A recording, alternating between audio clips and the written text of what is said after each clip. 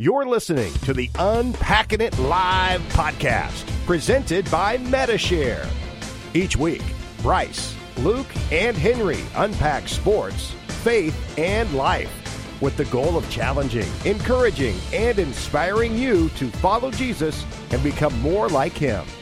Now, from Charlotte, North Carolina, uniting sports fans everywhere, here's your host, Bryce Johnson. Welcome to the Unpacking It Live podcast presented by Medi-Share. I'm Bryce Johnson. For the next hour or so, we will unpack sports, faith, and life with you and the Unpacking It community of sports fans. Thanks so much for being with us. For those of you watching on YouTube, Facebook, Twitter, LinkedIn, so glad to have you here. Thanks to everyone that listens to the podcast later on Apple Podcasts, Spotify, anywhere else you find your podcasts. It is a fun Monday to be with you as we gear up for the NFL draft that begins on Thursday. The NBA playoffs are heating up. I'll let you know what I'm convinced of in just a moment. In regards to the NBA playoffs, today's Unpack This topic is all about trading up for a quarterback. We're going to look back at different quarterbacks over the years that have been traded up for, or teams traded up to go get them. How did those turn out? Some of the good ones, some of the bad ones, and we'll have some fun with that. And then we'll also look at how that translates to our own lives and a spiritual lesson that we can be encouraged by today, as we always do with Unpack This. And we'll also talk a little college basketball today because a big-time coach retired, which I find to be just huge news. And then also a number of college basketball players are surprisingly staying, and then a couple are surprisingly leaving to go to the NBA. So a lot to get to, and big news in baseball, a huge accomplishment that we want to discuss as well. Luke is here. Henry is here.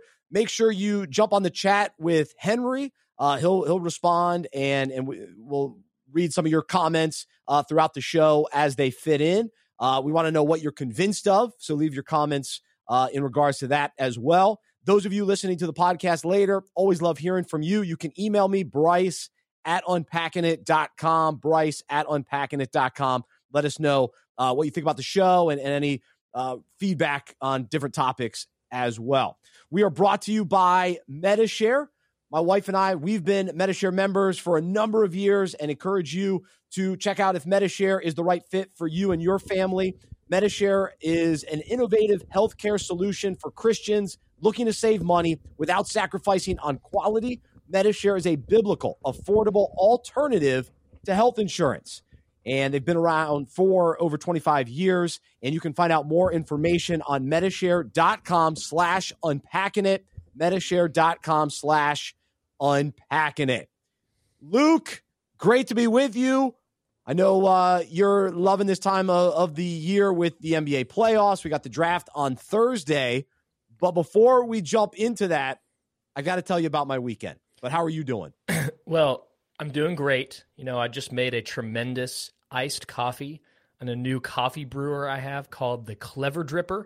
So, you know, I'm getting into it. I've got some friends who are diehard coffee fans, and they're opening my eyes to some different ways to make coffee. But I'm a traditionalist. You are. Just got a pot of coffee. I pour myself a pot of coffee every day. Get the Folgers. All about the Folgers. Folgers. I've stepped it up just a hair. I used to do the Folgers, but once I got married, I had to stop doing the Folgers. But gotcha. Still the best part of waking up. Folgers in your cup. True. Here's the thing. I'm excited to hear about your weekend. You've got the App State shirt on. You know, we just had Clay Helton on the show, Georgia Southern's head coach, and he got the App State stuff on in the background, which was a risky move, but it worked out. He understood. So I'm excited to hear about the weekend that was filled with Mountaineer festivities. That's right. So this past weekend, I went up to Boone, North Carolina with my wife, and we celebrated the college radio station that I was on for 4 years, 50-year anniversary. And so big dinner and celebration. We actually got to go over to the new stadium.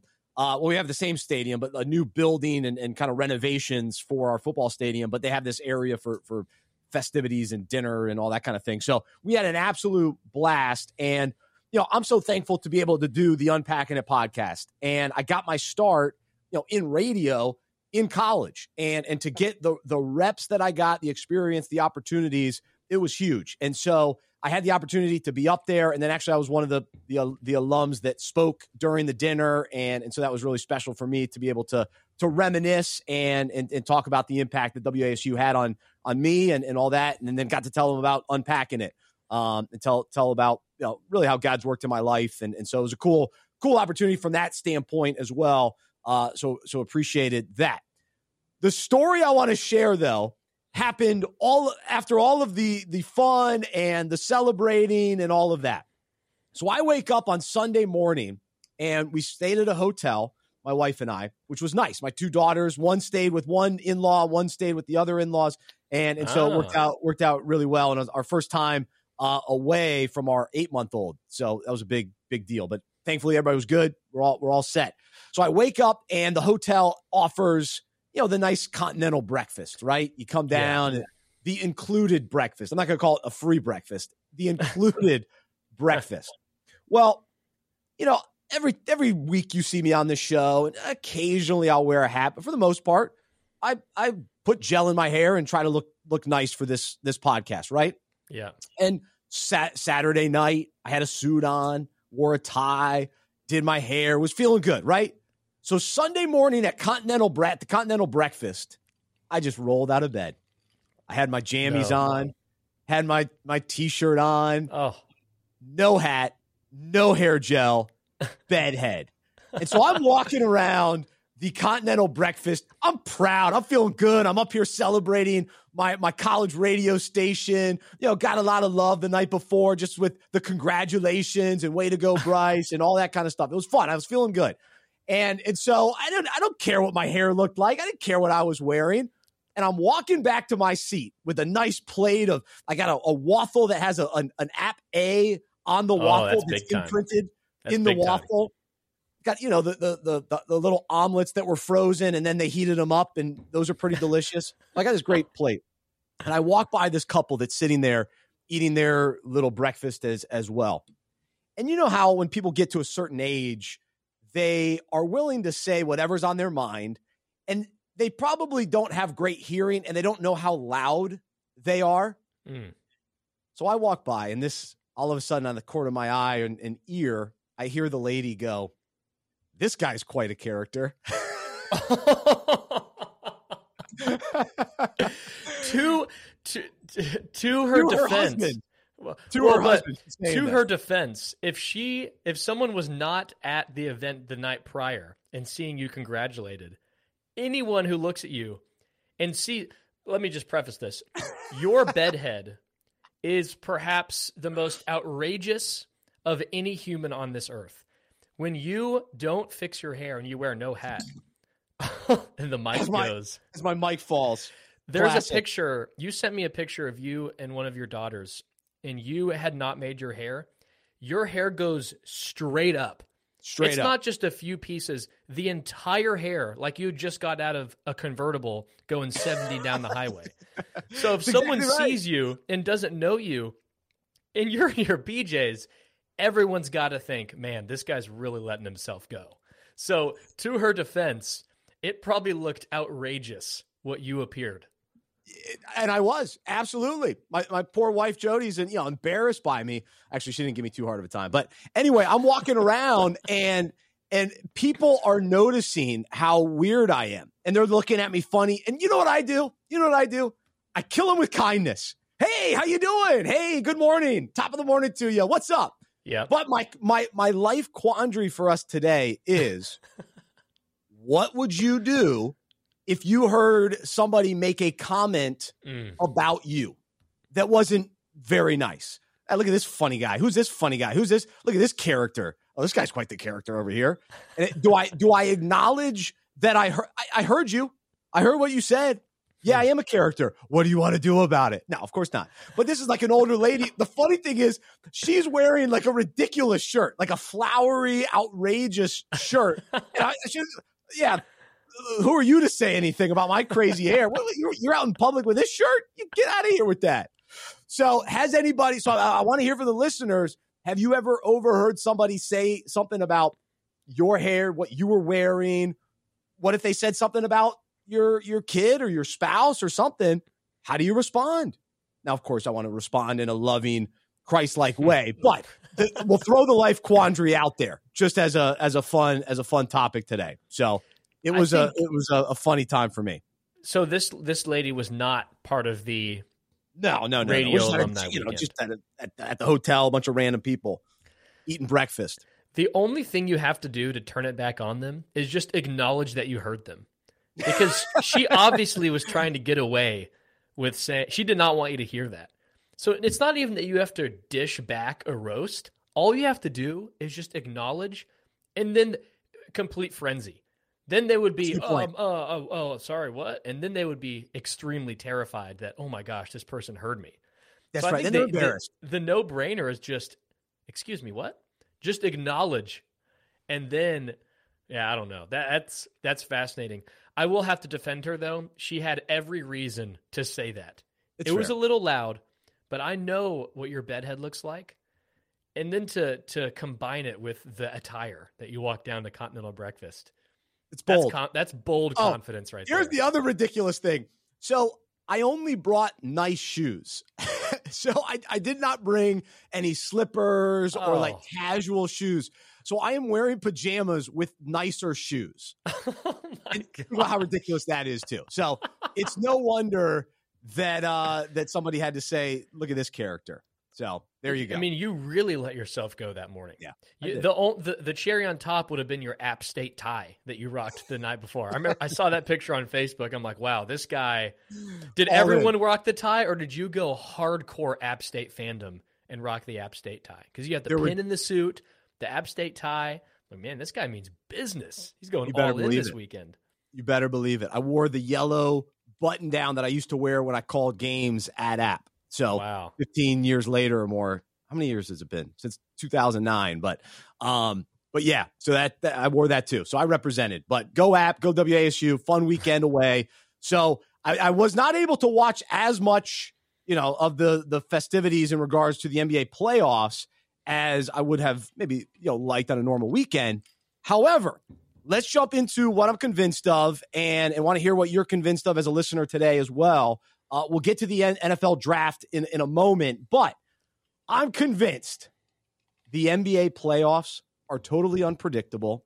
They're still way up in the air, and no 3-1, no 2-0, no lead is safe in these NBA playoffs.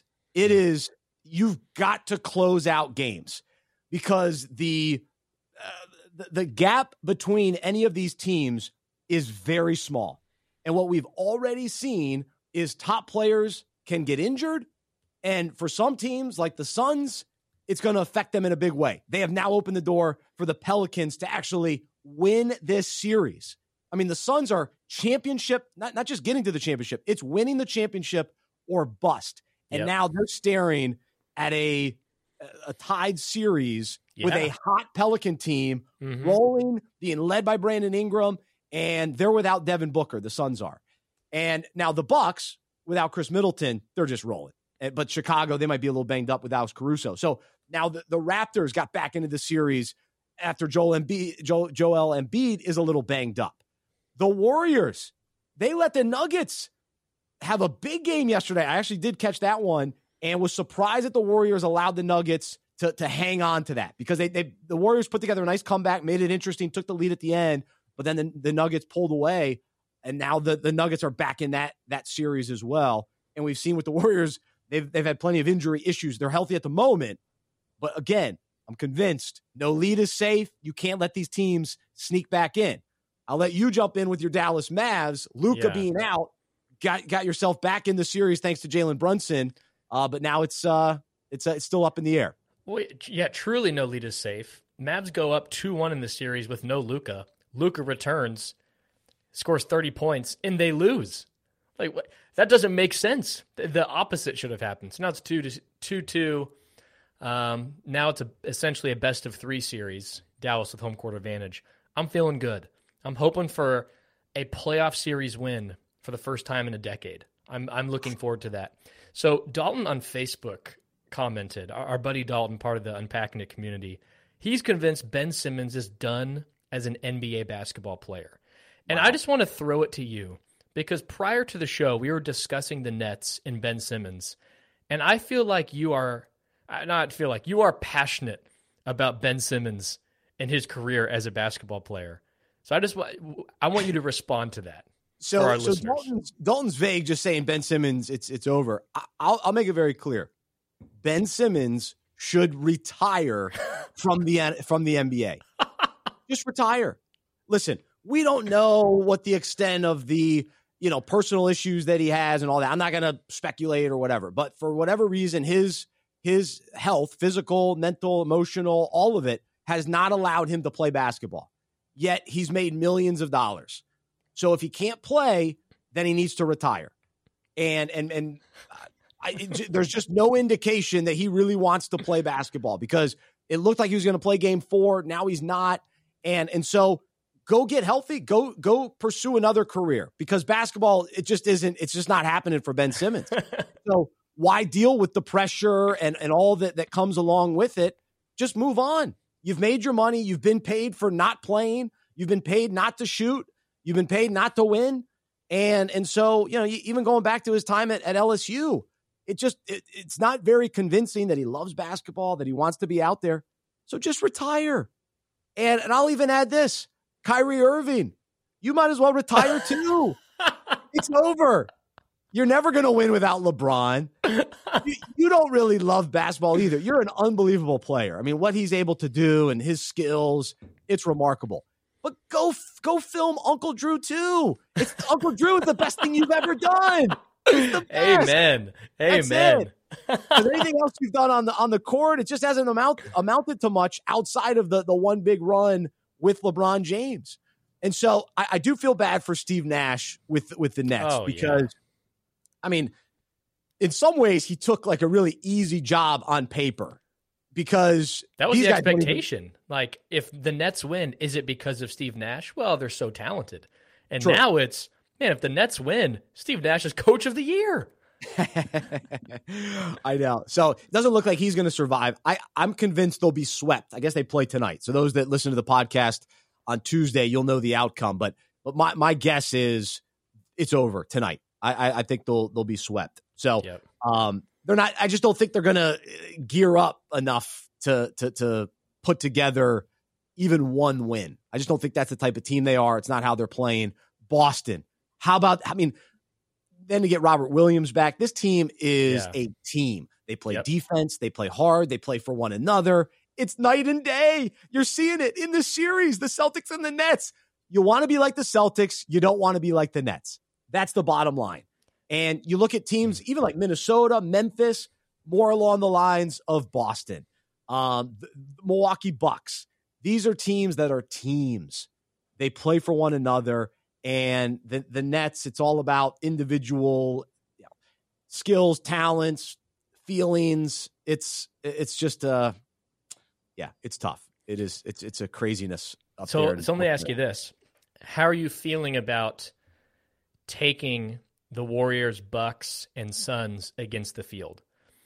Devin Booker's going to return, but with a team like Boston can win a championship. And totally agree. And I love that we can say that, because we've moved out of the super team era. Like, this is way better for basketball fans. You're talking about convinced that we're not sure how series are going to play out. That's so good as basketball fans. The best players are more spread out. They're not all on the same teams. So Boston, Jason Tatum, Sixers, Embiid, the Suns, Booker, the Bucks, Giannis, all the best players in the NBA are spread out, and there's a good amount of teams who can win it all. Again, I don't want to overharp on this, but it was not fun to watch playoff basketball in the height of the super team era. And now it's great that the super team in the Brooklyn Nets are going to get swept by a non-super team that you just said plays tremendous team basketball. So as a sports fan, that makes me very happy. Absolutely. But I still think the Bucks or Warriors will win it all. So you can even take out the Suns. I still think it's the Bucks or Warriors.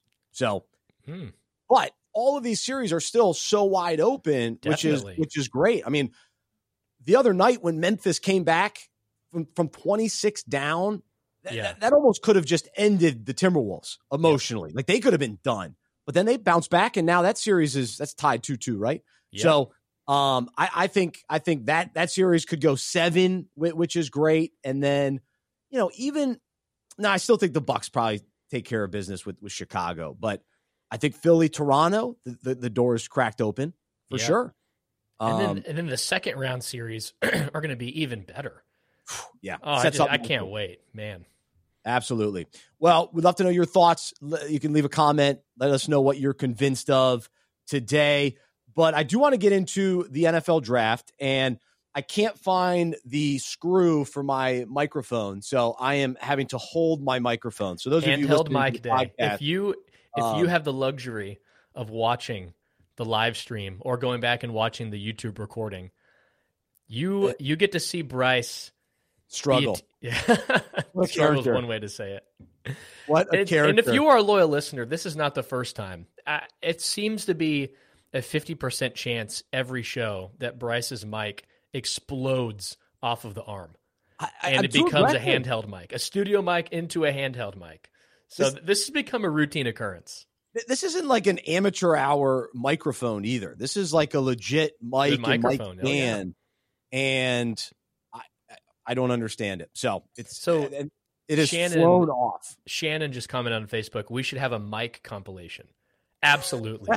After the show, I'm going to go back and have to put together clips all the times mid-sentence Bryce's microphone has just gone berserk. And my response, my shock and disbelief, it's rough. But anyway, we'll plow through. We'll keep it rolling. And I can talk even closer to it. How about that? I can move it around, have a big old time. So the NFL draft on Thursday. I'm fired up because my Panthers are drafting in the top 10, 6th overall. Curious to see if they go with a quarterback. I did turn the Panthers light on in the studio. There's a little bit of hope this week. There's a glimmer. The light's back on. I turned it off midway through last season when it was the end of Sam Darnold. But now Darnold's back, allegedly, until we see what happens on Thursday. But I want to go back in and kind of take a look at the NFL draft over the years. And one thing that jumps out that I think we'll be looking for on Thursday as well is that so many teams trade up to go grab a quarterback.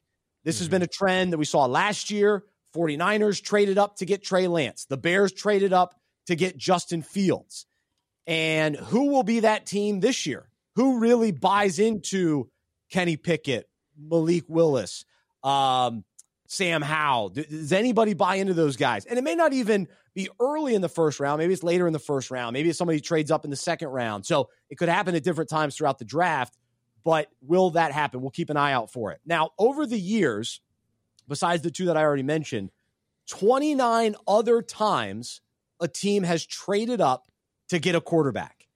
And I think actually specifically in the first round.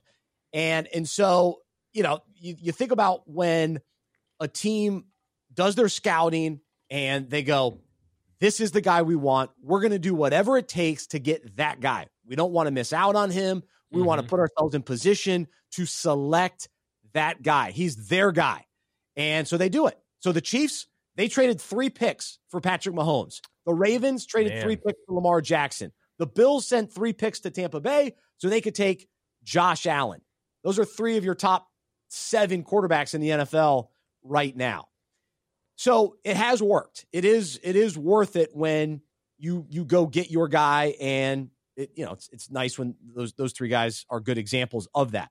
Now, on the flip side, we've seen plenty of teams that have traded up for a quarterback, and the guy didn't live up to the hype. He didn't fulfill the expectations, and the mistake of going after that player and pursuing that player, it proved to be very costly. All right, here's some examples. We'll start with Cleveland. They did it for Johnny Manziel. They did it for Brady Quinn. Neither one of those guys panned out. Brandon Weeden? I wonder if they traded up for Brandon Weeden. Dallas Cowboys, great. So. I think they just drafted him. But then they actually traded with the Eagles. So the Eagles, they gave up a first, second, and third rounder to the Browns so they could move up 6 spots to get Carson Wentz. And also on a side note, I was doing the research. I had forgotten that the Texans traded up to get Deshaun Watson from Cleveland. And now Cleveland has gotten him. Oh, I didn't realize that. I did not realize that. So wow. that's a crazy twist to all of this. Huh. But then also, in recent years, we saw the Packers trade up for Jordan Love. So far, that seems to be a mistake. The Jets, they moved up to get Mark Sanchez, Sam Darnold. They did that as well. Jaguars made a move for Blaine Gabbert. Washington traded so much for Robert Griffin III. Denver gave up 3 picks for Tim Tebow. The Rams traded 3 picks. The Rams traded 6 picks for Jared Goff, and the Bears traded 5 picks for Mitchell Trubisky. So there you go. Goodness. So those are the examples that did not work. And now some of those players, provided a few highlights. Tebow got a playoff win. Yeah. Trubisky, a couple moments here or there. Sanchez and the Jets went to an AFC Championship game. Yeah, so a few moments. But ultimately, they weren't real franchise quarterbacks that a team could trust and rely on for the long haul. And so here on Unpacking It, we take sports stories, we relate them to the Bible, we relate them to our own lives. We put it out as in devotional form as well that goes out Monday, Wednesday, Friday through email. So many of you may have already read this devotional, but we enjoy unpacking it a little bit more on the show as well. And so the question for us today is, what are we, quote unquote, trading up for in our own lives? Are we willing to give up whatever's necessary to follow Jesus and select him above all else? Are we giving up the sins of this world to trade up for everything God offers us through his son, Jesus? Are we willing to pay a heavy price to move up and choose Jesus because we know he saves us and he makes us better? When we truly believe that Jesus is the quote unquote right guy, we know it's worth trading quote unquote significant draft capital such as money, success, power, lust, in order to have him. So Jesus tells us in Matthew, he gives us this example in parable. The kingdom of heaven is like a treasure that a man discovered hidden in a field. In his excitement, he hid it again and sold everything he owned to get enough money to buy the field. He also says, again, the kingdom of heaven is like a merchant on the lookout for choice pearls. When he discovered a pearl of great value, he sold everything he owned and bought it. And so just like the example we use today, if you feel like Patrick Mahomes is worth it, you trade everything, whatever it takes to go get Patrick Mahomes. And so that's what we want to do in our own lives. Now, on the flip side, many people are pursuing the wrong quarterback. Johnny Manziel, Blaine Gabbert, and what they traded up for has been a costly mistake. Instead of a life with Jesus, they've gone after something else. And so they quickly realize it doesn't live up to the expectations. It's not what they thought, and it doesn't fulfill the way that they anticipated. It's not what they truly needed. And even if there was a few highlights and it was a little bit fun for a while, or it was somewhat rewarding momentarily, ultimately, whatever that is, success, power, money, fill in the blank, whatever it is, for you in your past or somebody right now thinking about this, it's ultimately, it's not worth trusting in or relying on for the long haul. Anything other than Jesus is not a franchise quarterback. It's not worth, building around, right? And so you can read the devotional for more, but I did use this verse in Romans, use the Message translation, but it basically says, talking about people just kind of giving into unrighteousness, they traded the glory of God, who holds the whole world in his hands, for cheap figurines you can buy at any roadside stand. So, essentially, idols. So are we chasing idols and anything else that we use to supplement or replace God and Jesus and who we ultimately need and long for in the deepest longings of our soul? That's who we need to trade up for.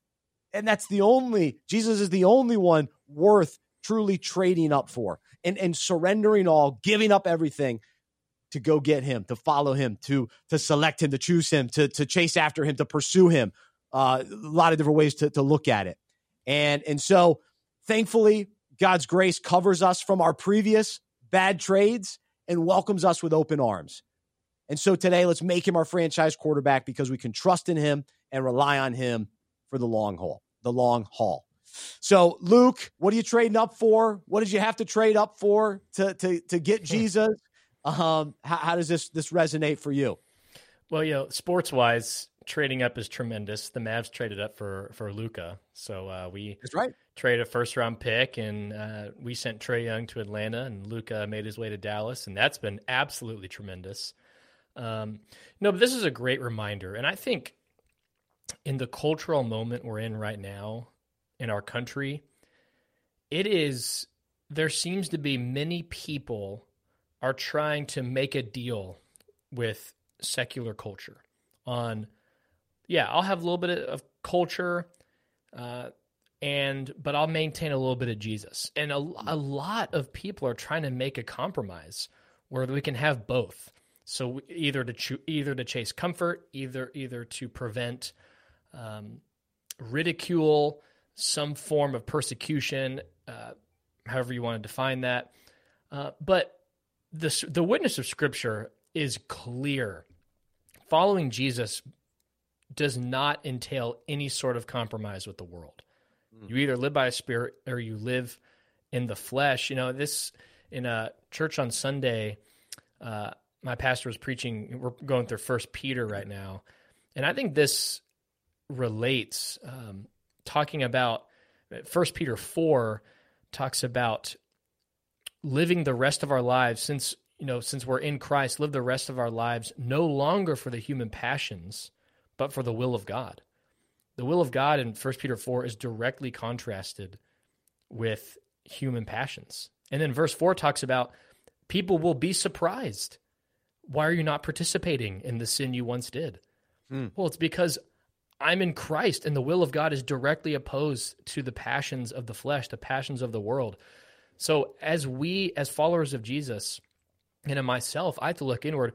In what areas am I trying to compromise? In what areas am I not fully pursuing the will of God, pursuing godliness, and I'm trying to hold on to a little bit of the world?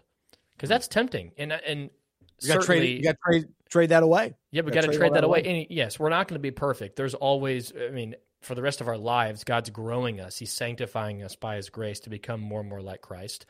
But that process is, like you're saying, trading away the desires and the motives of the world and receiving and pursuing after godliness. There can be no compromise. You have to trade it away. So that's a good reminder for me because, again, every day, all right, God, will you just show me ways that I'm compromising? Will you show me areas I have got to trade? I've got to trade away worldly desires and receive godliness and pursue godliness. Amen. Amen. And, ultimately, I probably do a whole devotion on this, but Jesus being that franchise cornerstone that we build our life around and on and with. And so whatever it takes to whatever we got to let go of, whatever we got to trade to get him and to live life with him and for him and to have him as our foundation. That's what these NFL teams, they're looking for that at the quarterback position, but we're all looking at for ourselves in our own lives. And we think that other things will do that will give us that fulfillment, that satisfaction, that that it's worth chasing and pursuing and going all in at work, which we work hard and we go all in to a certain extent, but that's not the end all be all where we sacrifice everything else to get our job or to get success. No, we trade whatever the world is telling us so that we can get Jesus and what he's saying and where he's leading us and guiding us. We go with him, and whatever else we have to trade is part of the deal, but well worth it. But absolutely, and that well worth it. That cornerstone, that's important. I think it's easy to unintentionally build around ourselves. I mean, Scripture's clear. By no means are we any type of franchise player to be built around. We are born with a sin nature. We crave sin. In our own strength, we pursue sin with everything in us, and God rescues us and gives us his Holy Spirit and makes us more like Christ.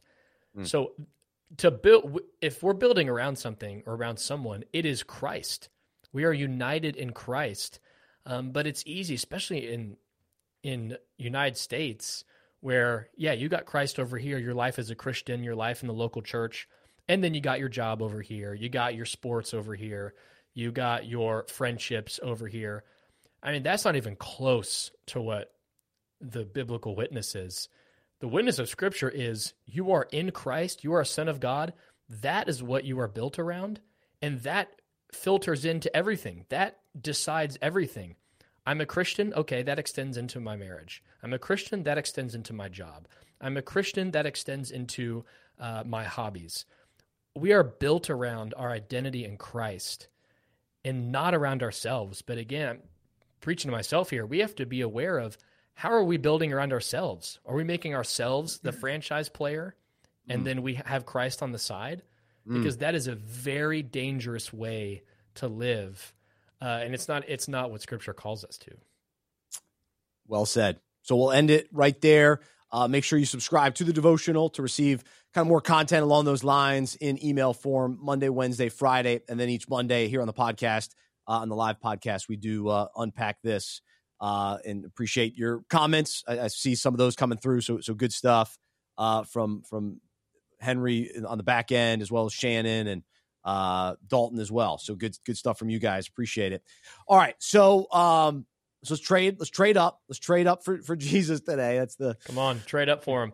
The cheesy liner today for you. But Dalton texted me. He was like, "Man, are we comparing Patrick Mahomes to Jesus?" And I'm like, "Oh, just an analogy here."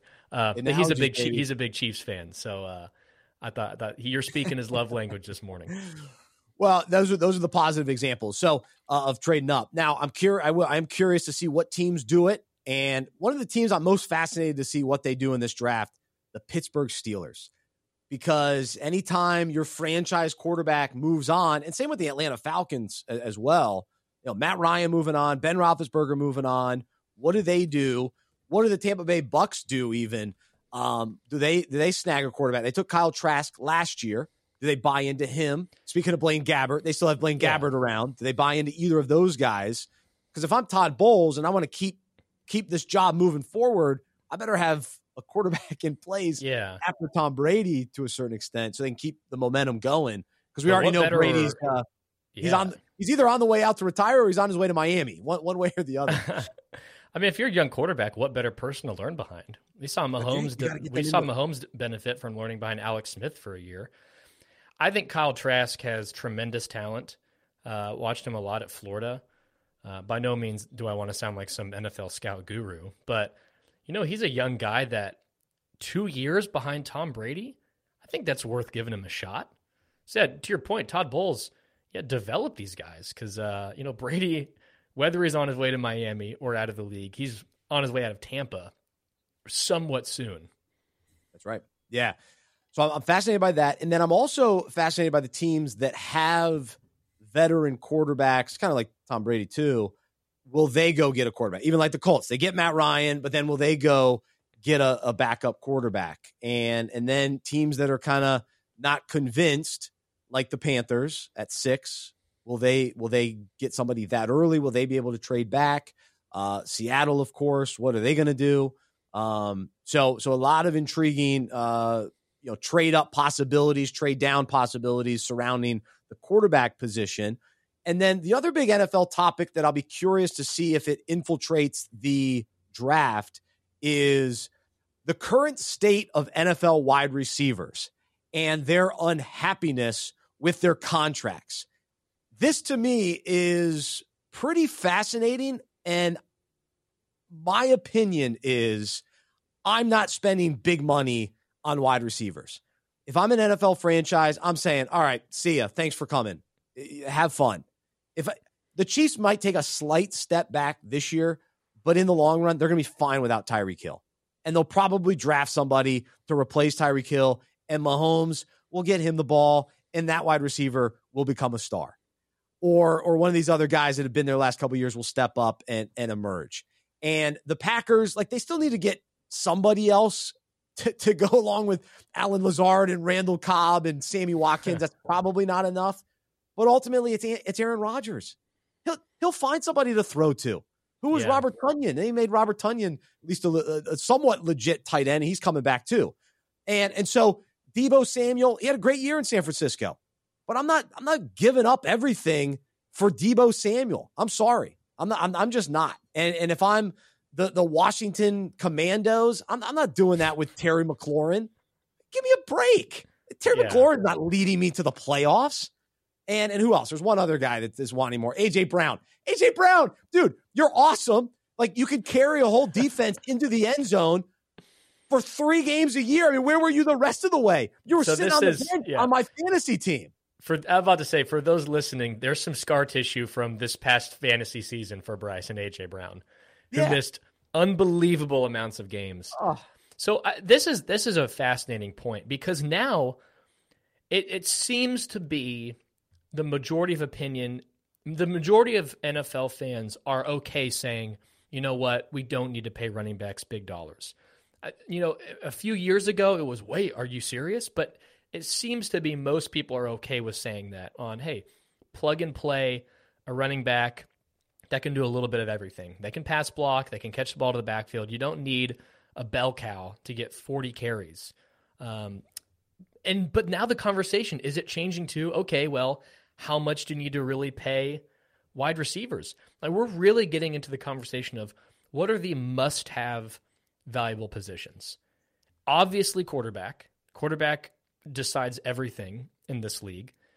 And offensive line?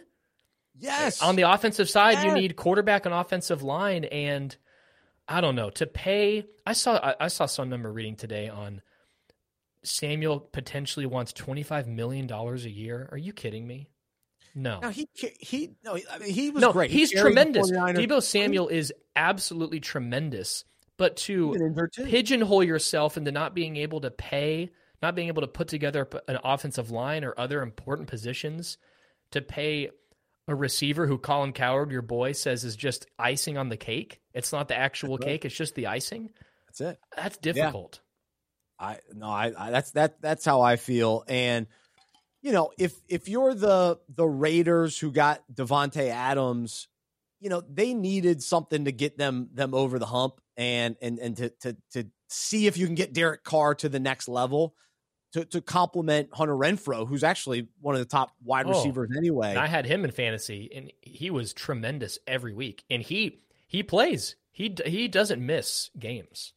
So to me, Derek Carr isn't an elite quarterback, so you may need that wide receiver. So maybe I'm going against myself. I'm trying to argue the other side maybe a little bit. So if I'm Derek Carr, if I'm the Raiders and you're trying to give Derek Carr another weapon, all right, I kind of understand that. Miami with Tua, all right, maybe you got to give him Tyreek Hill.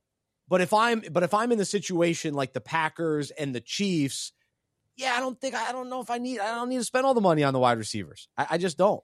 And I'm very high on tight ends. I would spend money on tight ends because there's only a few elite ones. So if you get one, you keep them and you pay them what you need to.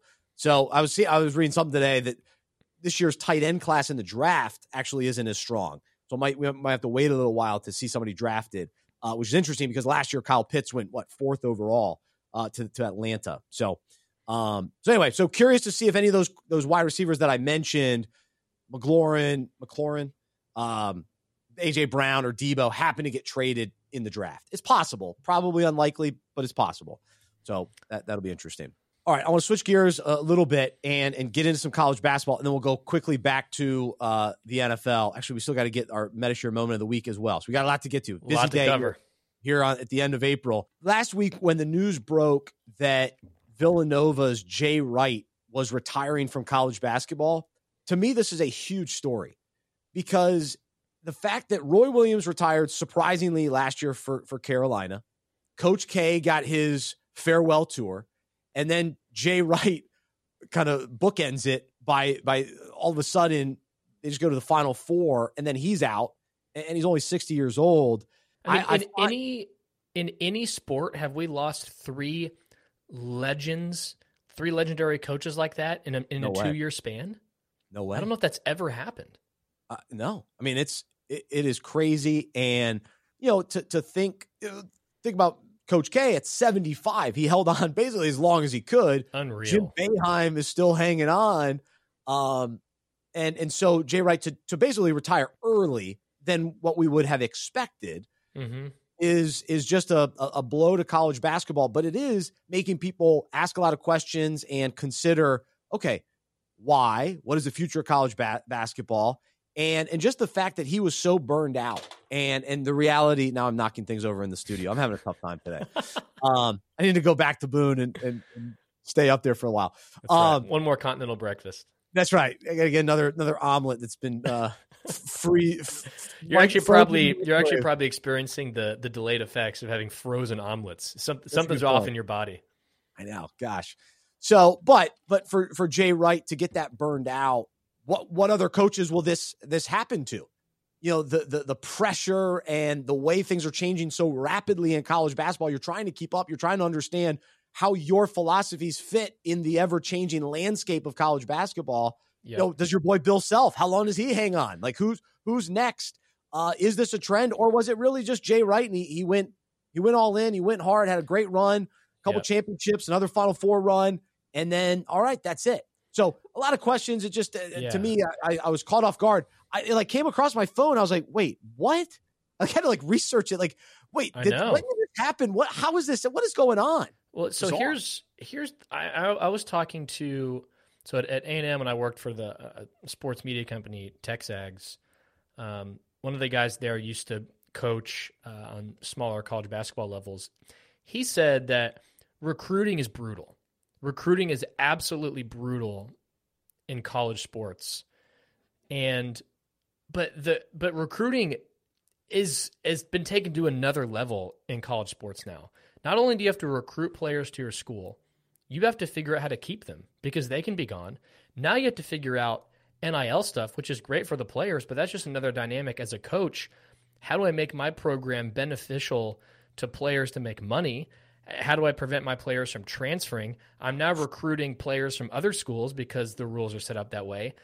To be a coach, I mean, that's brutal. So for Jay Wright, he retired sooner than we expected, but he's still 60 years old.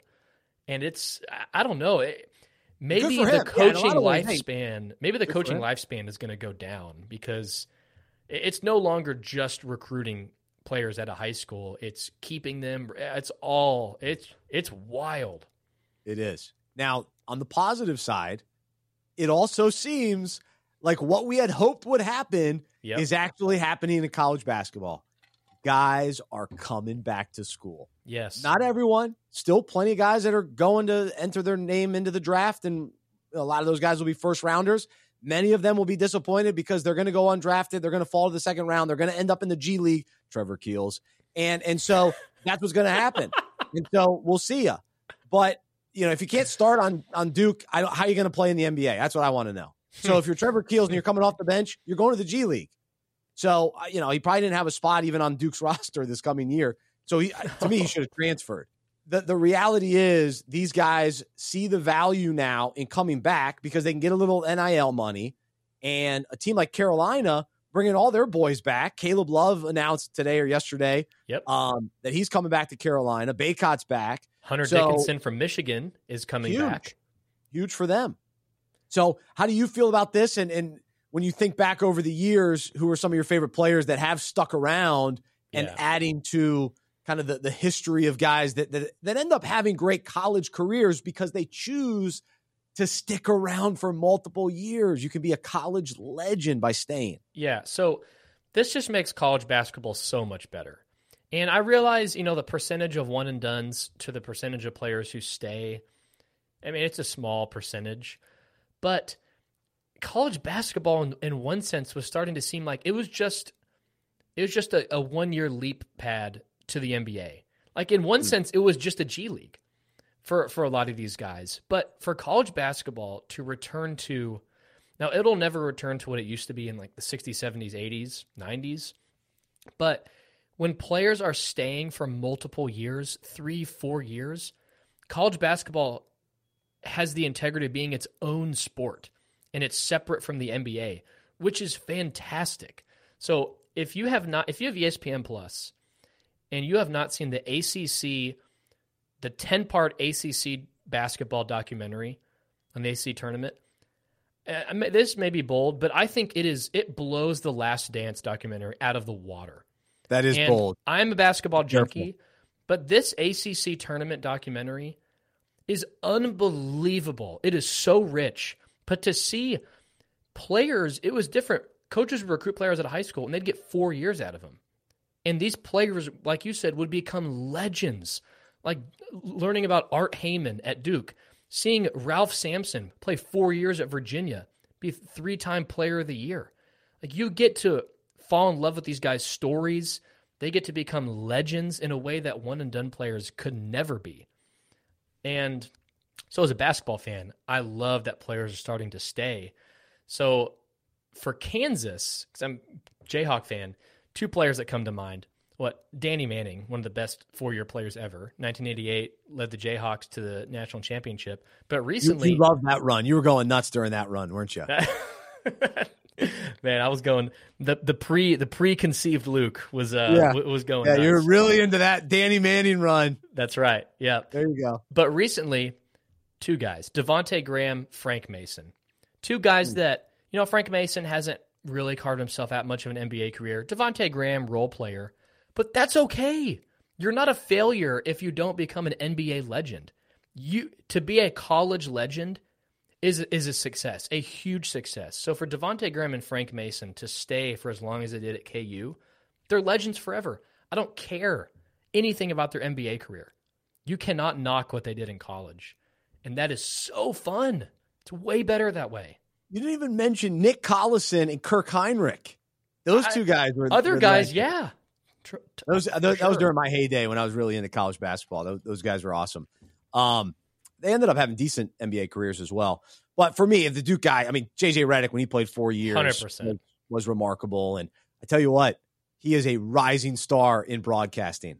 JJ Redick is phenomenal on TV. Whether you're a Duke fan or not, he is bringing it to the NBA. They needed a guy like this. Kendrick Perkins, I've grown on as well. I wouldn't go that far. He's grown on me. I've grown on him. He's grown on me. That's weird to say. But JJ, I'm all in. He's awesome. Because he's real. He is. None of us, at least, I don't know. You and me don't buy into the fluff, the crazy clickbait headlines. We're talking about nonsense.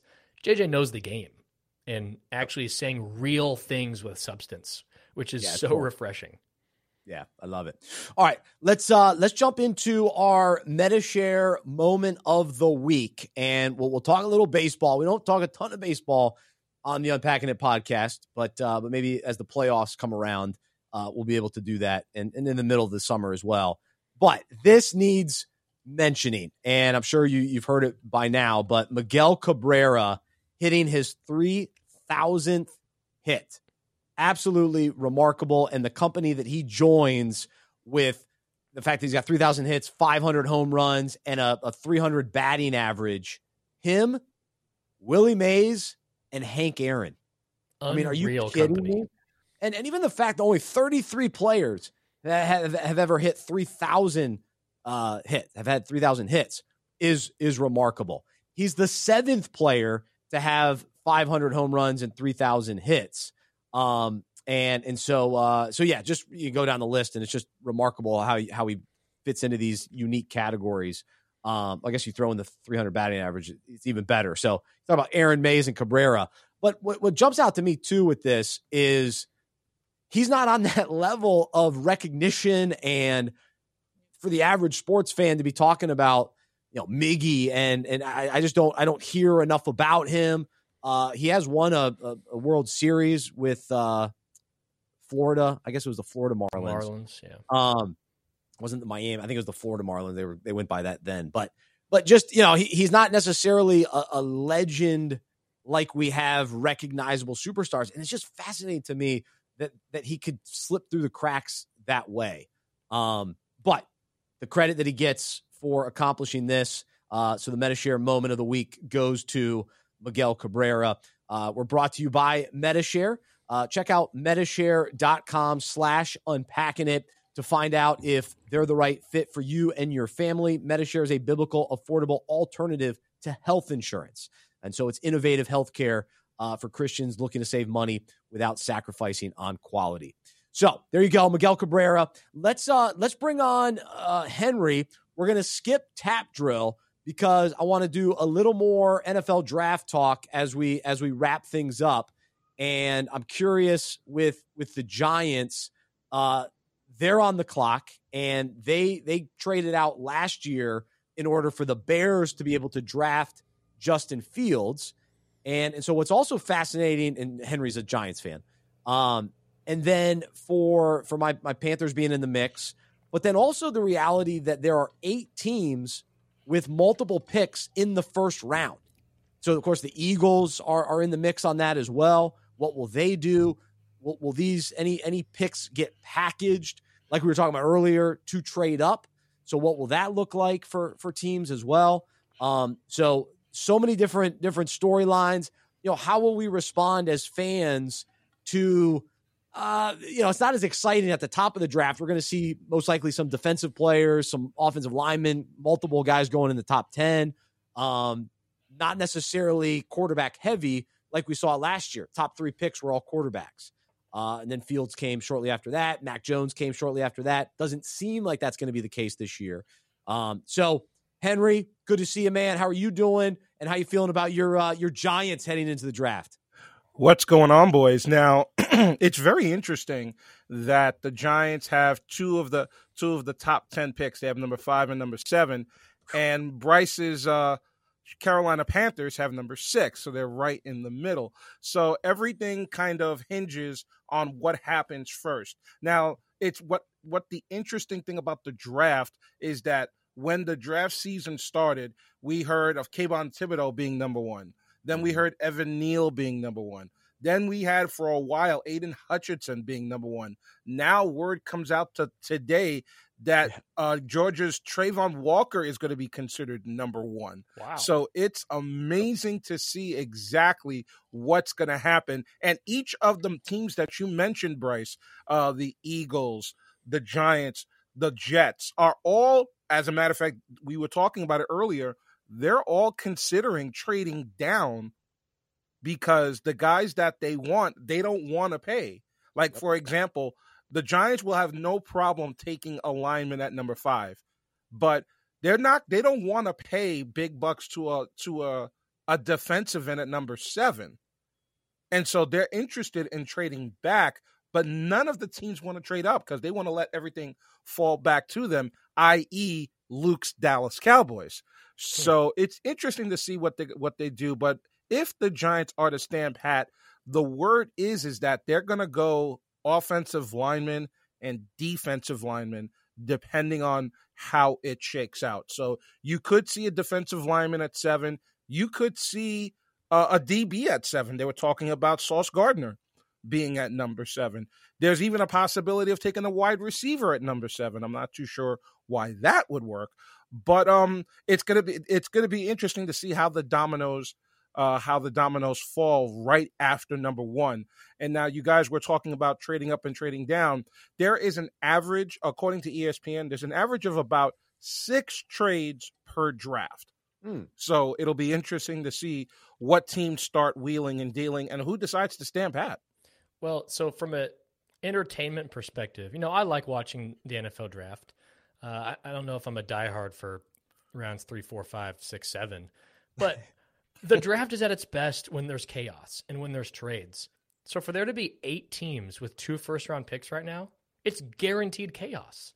So I'm going to tune in. I can't wait to hear the little jingle, this Yes, just we in, love the trade jingle. just happened. It's just going to go wild in ways we can't predict. So I'm excited. I think that's going to be very entertaining. All right, so we may have thought about this last year, but who do you guys watch during the draft? So there are multiple options for draft coverage. You got the NFL Network and you got ESPN. Apparently, Mel Kiper is on. He's at home. He's in his home studio this year, so he won't even be at the draft. COVID related. How old is he? So, I know he's been doing since the 40 80s. years. Like, how is he not 110 years old? That's what. And for someone born in 1997 to always hear Mel Kiper, like I've only known Mel Kiper, but it feels like he's got to be over 100. Like, how can you do the NFL draft for that long? And what's up with his hair? His hair looks the same. Like, He's got the most for volume him. of any hair I've ever seen in my life. Tremendous keep it volume. all that time. Maybe that's why he's not coming to the draft. He doesn't want to give away the secret. He's how he's doing his hair at these later stages. I don't know. I will say, Bryce, if you didn't go the hardcore slicked back, you could have Mel Kiper volume. Because again, to reiterate, your bed head, I mean, it has so much volume that if you tamed it, you could be Mel Kiper 2.0. What a character! What a character! I thought he would. I thought Bryce would always, if he slicked it back, would always have the Pat Riley look. But that's just me. Ultimate slick back. I'm very strategic. You got to go to the side a little bit. You can't go straight back. I can't be that guy. Very, very intentional about that. There's been a few instances where I'm like, ooh, a little too Pat Riley-ish. I can't. Who was do the that. Giants coach in the past couple of years? McAdoo. Ben McAdoo. Ultimate slick back. Yeah, he's got the Pat Riley going on. And now isn't he back now as the Panthers OC now? He sure is. And you saw what he did. Yeah, he's a character. He's his own character. He is a definite character. I'll be watching the NFL Network. Rich Eisen and Daniel Jeremiah, who's an App State grad, love him. He's a former guest on the show on Unpacking It. And then they've got Charles Davis, so they got a good crew. I like what they do. Yeah. Versus ESPN's got Greenberg, Booger McFarlane, and one other guy along with Kiper. I like Louis Riddick. I'm fine with Louis Riddick, but that's their crew. So I'll be watching NFL Network. So you like Louis Riddick for draft, but not Monday Night Football. He's okay on Monday Night Football, but I just rather watch the Manning brothers. So true. Well, and he's done anyway. We got Troy Aikman now, so we don't have to worry about it. I think we're getting a little bit too much of Greeny. We got Greeny overload. He's on overload. He's on Get Up. He's on his own radio show that sometimes goes on TV. Yeah. And now he's on the NBA Countdown. He does that with Stephen A. Smith and Wilbon and Jalen. And now he's on the NFL. Now he's doing the NFL draft.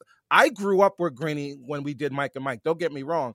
I'm a Greeny fan, but I'm thinking we got a little too much Greeny this year. So this is another topic we can talk more about in another day, but how is that a sustainable lifestyle? Oof. Like, so even in my limited experience planning a radio show, I guess hosted a few times in college, like that, to do that 5 days a week, just a radio show. And Bryce, with all the radio shows you did, that's tiring. But to do Get Up, then Greeny after, and then all of his other stuff, how do you have a life? I just don't get it. No, I don't either. Why you want to stay up doing the NBA coverage and then getting up for Get Up? Yeah, that seems to be too much, and it's really not fair to us as viewers because he can't possibly give his best to each of those things. No chance. Think about Ernie Johnson and those guys. Like, they're all in on Inside the NBA. That's why they do so well. Now, Ernie does baseball and other, college basketball and all that, but it's all separate. It's not going on at the same time. They're all in, and that's why it's such a great show. They always try to recreate on ESPN. They always try to have a show as good as Inside the NBA.